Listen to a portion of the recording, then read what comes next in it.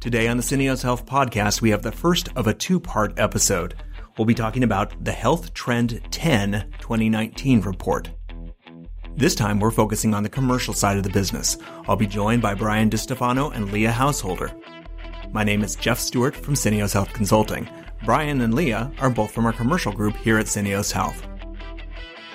Health Trend 10 Commercial 2019, next on the Syneos Health Podcast. Brian DiStefano, Leah Householder, welcome to the Syneos Health Podcast. Thanks, Jeff. Hey, thanks, Jeff. I should say welcome back, Leah. Remind us of what we talked about last time, Leah. Last time we talked all about our innovation practice and some of the exciting things that were changing in consumer expectations and the ways that healthcare companies are connecting with them differently today.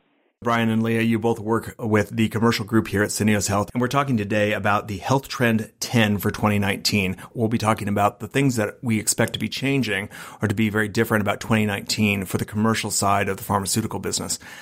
Let me understand. We talked beforehand about a couple of things that we think are going to be big drivers. One of them that came up was that healthcare professionals are rewired. They're different from what we talked about before. What do we mean by that? One of the most important aspects of that trend is actually the mental health of healthcare providers. It's something that's coming into a very sharp focus across our industry as we come into 2019. The numbers are surprising. 42% of doctors report being burnt out, and 15% say that they're depressed. These doctors report that they're overwhelmed by the stress of the job, the constant influx of information, and the inherent administrative tasks. Now, I think we knew that was becoming a problem in the healthcare profession, but new data is pointing to how it's actually impacting patients.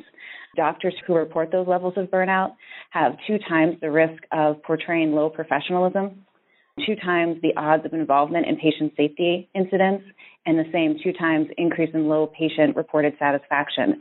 So what is absolutely an impact on people in a profession, it's also an impact that leads to poor quality of care. Brian, when we deal with healthcare professionals and they're having essentially, I don't want to say that they're going through a midlife crisis, but a little bit of a mental health crisis, it sounds like, where they're depressed or they're certainly burnt out.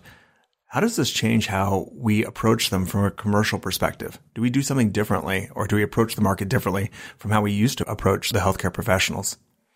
That's a great question. We do need to do things differently. Have we adapted as quickly as we need to? No, we haven't. But I think there's a more acute awareness about the pressures that are on the healthcare providers. There's this balance between making sure that the providers are providing a quality experience for the patient and that they have the right outcomes. There are pressures on them, as Lee had pointed out, both administratively, medical records-wise, quality, patient satisfaction type surveys that are going out there.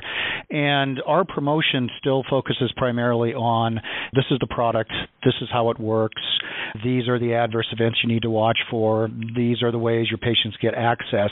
And really, our sales force and the other touch points that we have with the healthcare providers need to have a greater understanding and a greater empathy for what's going on in the physician's world around them. What are the pressures they have? What are they being measured upon? What is it that is important in their environment and with their stakeholders that are driving them to move forward with healthcare and how they make decisions? With that in mind, the way we approach them and the way that we message them clinically, the message that we have or the outcomes around that, it has to really be tied into how does it impact them, how does it impact their patient, how does it impact healthcare in general. So it is a different approach. We understand it as an industry. We know things have to change. We just need to accelerate that because everything around us is accelerating. Brian, I think those are great points. 2 specific things stood out to me. One was just the amount of content that's coming at these doctors. I saw the most interesting statistic the other day that said that about 11 million bits of data per second are coming at us. How many do you think our brains are able to process? It's nowhere close to 11 million. It's 50. So that's what our doctors are up against. This medical information is coming at them in an endless and very rapid stream.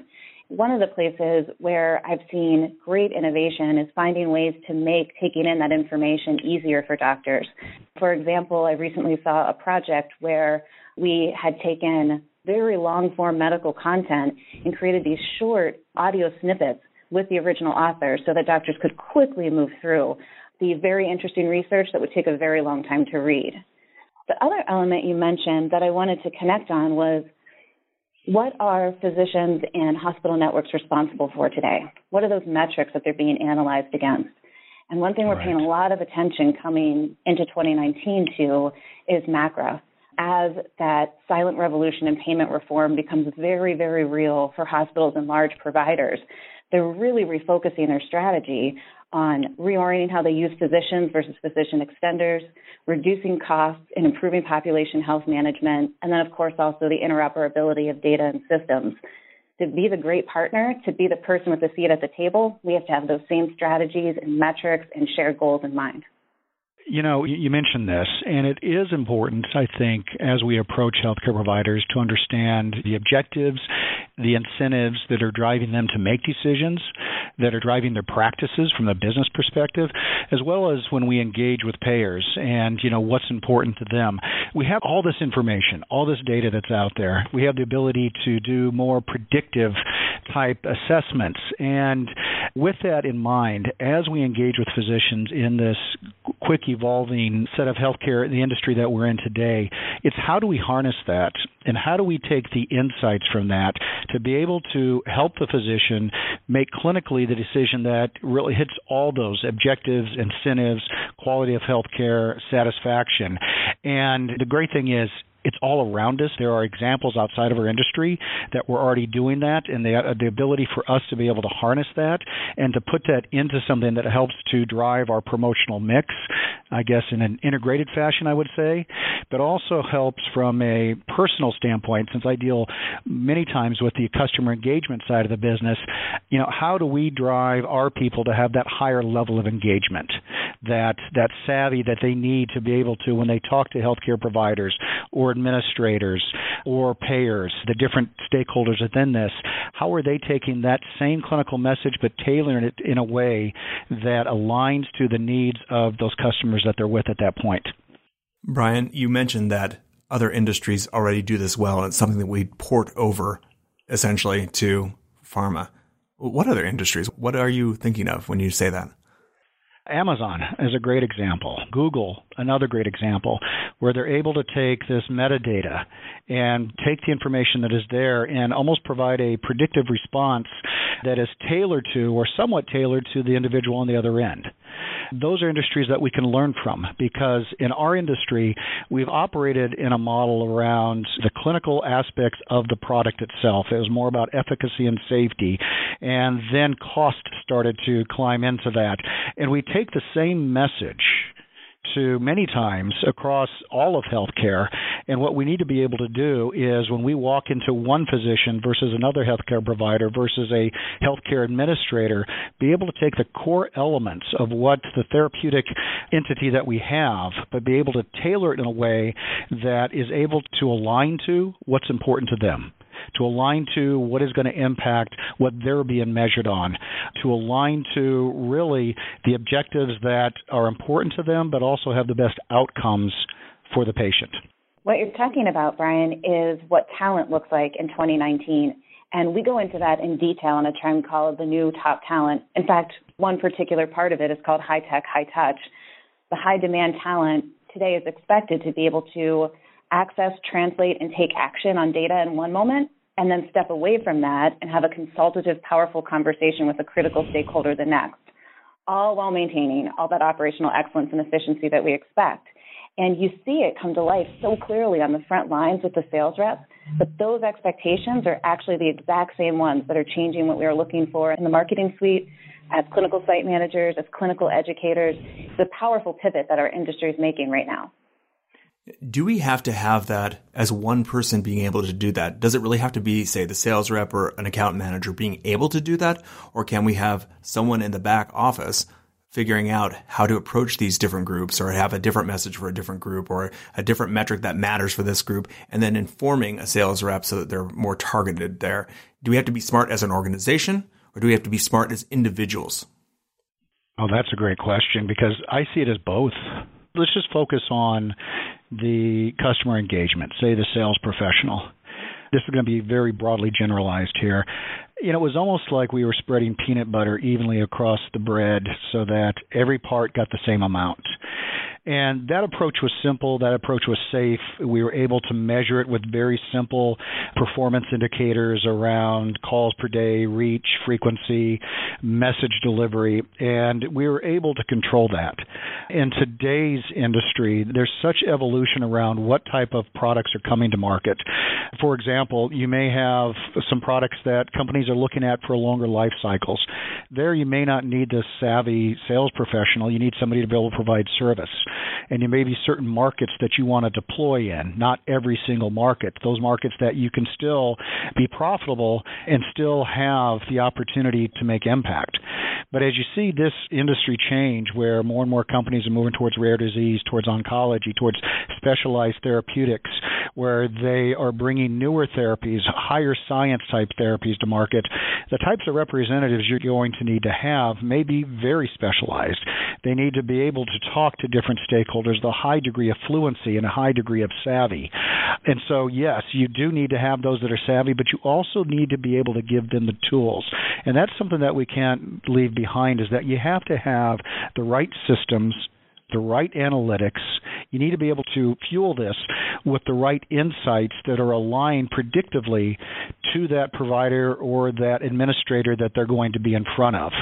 I don't think they can be separate because, yes, you're going to hire different profile representatives, those that have the tech savvy, that have the business acumen, that understand that every scenario is not going to be the same as delivering a message like we used to 10, 15 years ago. They need to be able to take that information, use the systems, use the technology, understand everything that may be influencing that ultimate decision maker, and make the right decision, as Leah had pointed out, when they are in front of that individual. It's definitely a sliding scale. Not everyone has to be able to decode the data, but everyone needs to understand how to make data-driven decisions in this new economy. Yes. Or if you think about the strategy aspect, not everyone has to understand the complexity of, say, a risk-based contract. But everyone does have to understand the importance of real-world evidence in our changing healthcare environment. When you think about the sales force particularly, I do think that you're seeing a lot of those trade-offs that Brian's mentioning. The teams today look really different than they did in the past. Where you might have once have had a sales representative and an MSL, you now actually surround those people with field reimbursement specialists who are able to navigate the systems, with contact centers who can be a triage point for critical challenges, with clinical educators who really bring the how-to of very specialized drugs to both the office and the patient. So you are starting to see that integrated team with back-end operation support and a lot of regionalization being able to trade off tasks in order to have the ultimate impact for the client or customer. You know, and that's such a great point, Leah, because if you start to take that up the chain, then we're also looking at a change in those in a leadership position. Because it's not just about hiring the right amount of representatives for the marketplace and doling out the same amount of resources. These are people that are going to have to make decisions. They're going to have to look at the business and know when and where to deploy and what resources need to go to where. And it's not about, like you said, deploying just a field force, but making trade-off decisions with those reimbursement specialists, clinical educators, account management or IDN type specialists and things like that. So as you look at it, one of the changes you're going to see from an industry perspective is, yes, there will be, I think, an evolution in the type of capabilities, the type of competencies that we look for from a sales personnel as well as a leadership. But you're also going to see, in my mind, an investment in that continuous development and in training to really reinforce the new capabilities that we need to have that we've missed. And I think we're going to see more of that, and the companies are going to have the ability to do that because we're not seeing a rapid growth in deployment at headcount. I think it's going to stay fairly flat, in my mind, over the next couple of years because we're not deploying larger teams, we're deploying more specialized teams. But now you're going to have the opportunity to continue to invest in them to make sure they have a high degree of proficiency in this industry. Kind of drawing some of this back together, if we think of healthcare professionals as having less satisfaction with their job, they're being burned out more readily, or at least at a high percentage, and a high percentage report some mental health concerns, depression. That may be driven in part by their lack, relatively, of decision-making. where their controls are now being handed over to someone else, their hospital system that they now are in instead of a single practice, or the protocol set that they're handed and that they're required to follow, or the insurance company that forces them to use drug A versus drug B. With that lack of decision making, it sounds like there's a shift in how we think about how we approach healthcare professionals. In the past, if they made all the decisions and they had a wide range of flexibility for what they could do, then the traditional sales force, to put it Alec Baldwin and Glengarry Glen Ross, always be closing and coffee's only for closers, that sort of sales rep may have been more appropriate for someone who could make big decisions. But now when they can't, and they're put into more of a data-driven decision-making format, then we have to approach them differently with data, with the things that they need and understand the decision-making that they have. Is that what we're talking about now that we have more like Revenge of the Nerds than Glengarry Glen Ross with our sales force and our commercialization efforts when it comes to healthcare professionals? I love the analogy, and I still believe coffee is for closers. I'm just kidding. The art of closing will never go away, and most likely will redefine what a close sounds like. But I think the thing we have to keep in mind, and you mentioned this, is that data and technology are driving better decisions. And that includes in healthcare, you talk about order sets, you talk about protocols, you talk about guidelines that are out there. There are so many different things that the healthcare provider, the payer, the healthcare administrator, when you talk about all these stakeholders, need to consider as they look at trying to find really the best outcome, the most cost-effective outcome for that patient. So how does that shift for our sales representatives? Will they be closing? Yes, they will be closing, but the close may sound a little bit differently. First and foremost, we need to take that data and technology and make sure that our sales professionals have the appropriate insights so that when they engage with the different stakeholders within healthcare, including the payers and the providers, that they're delivering the most appropriate information. They're going to need to understand the protocols. They're going to need to understand the guidelines, the order sets, and they're going to need to understand where does their product fit within there, because in the end, the close is going to be really around where does this therapy fit, who is the most appropriate patient, and how do we ensure that they have access for that.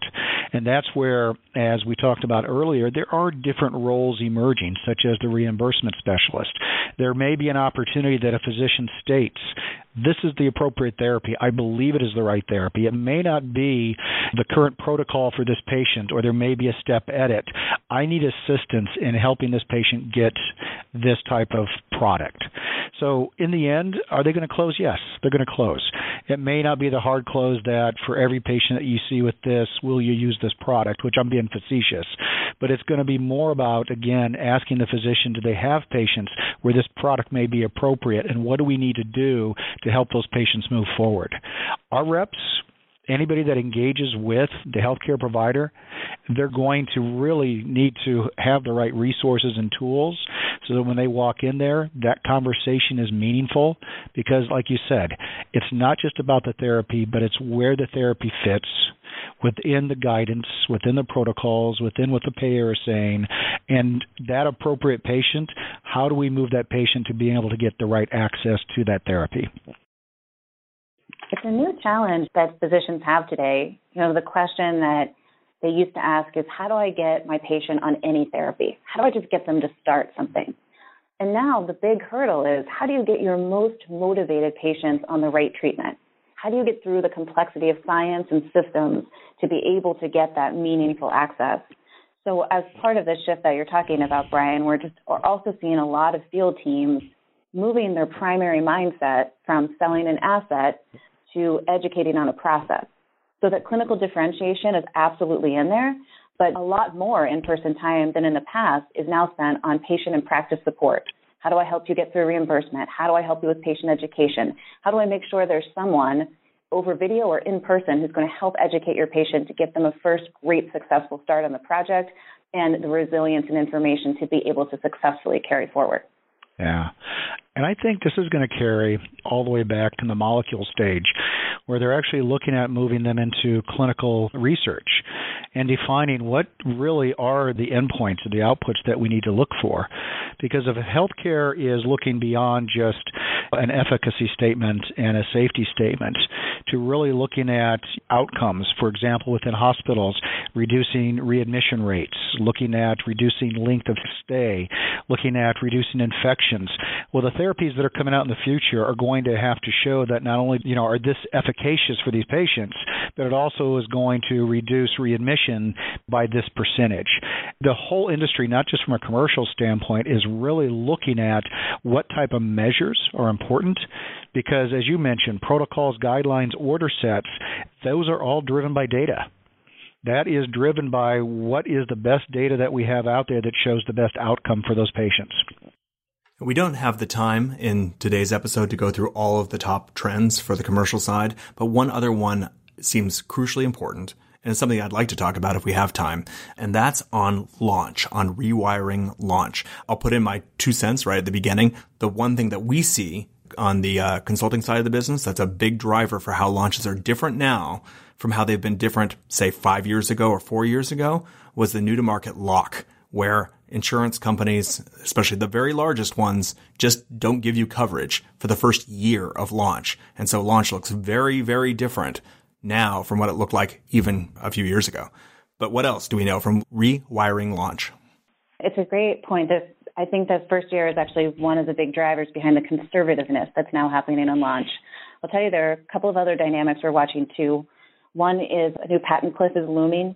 Between 2018 and 2025, we think that branded drugs worth over $250 billion in sales are going to see their patents expire.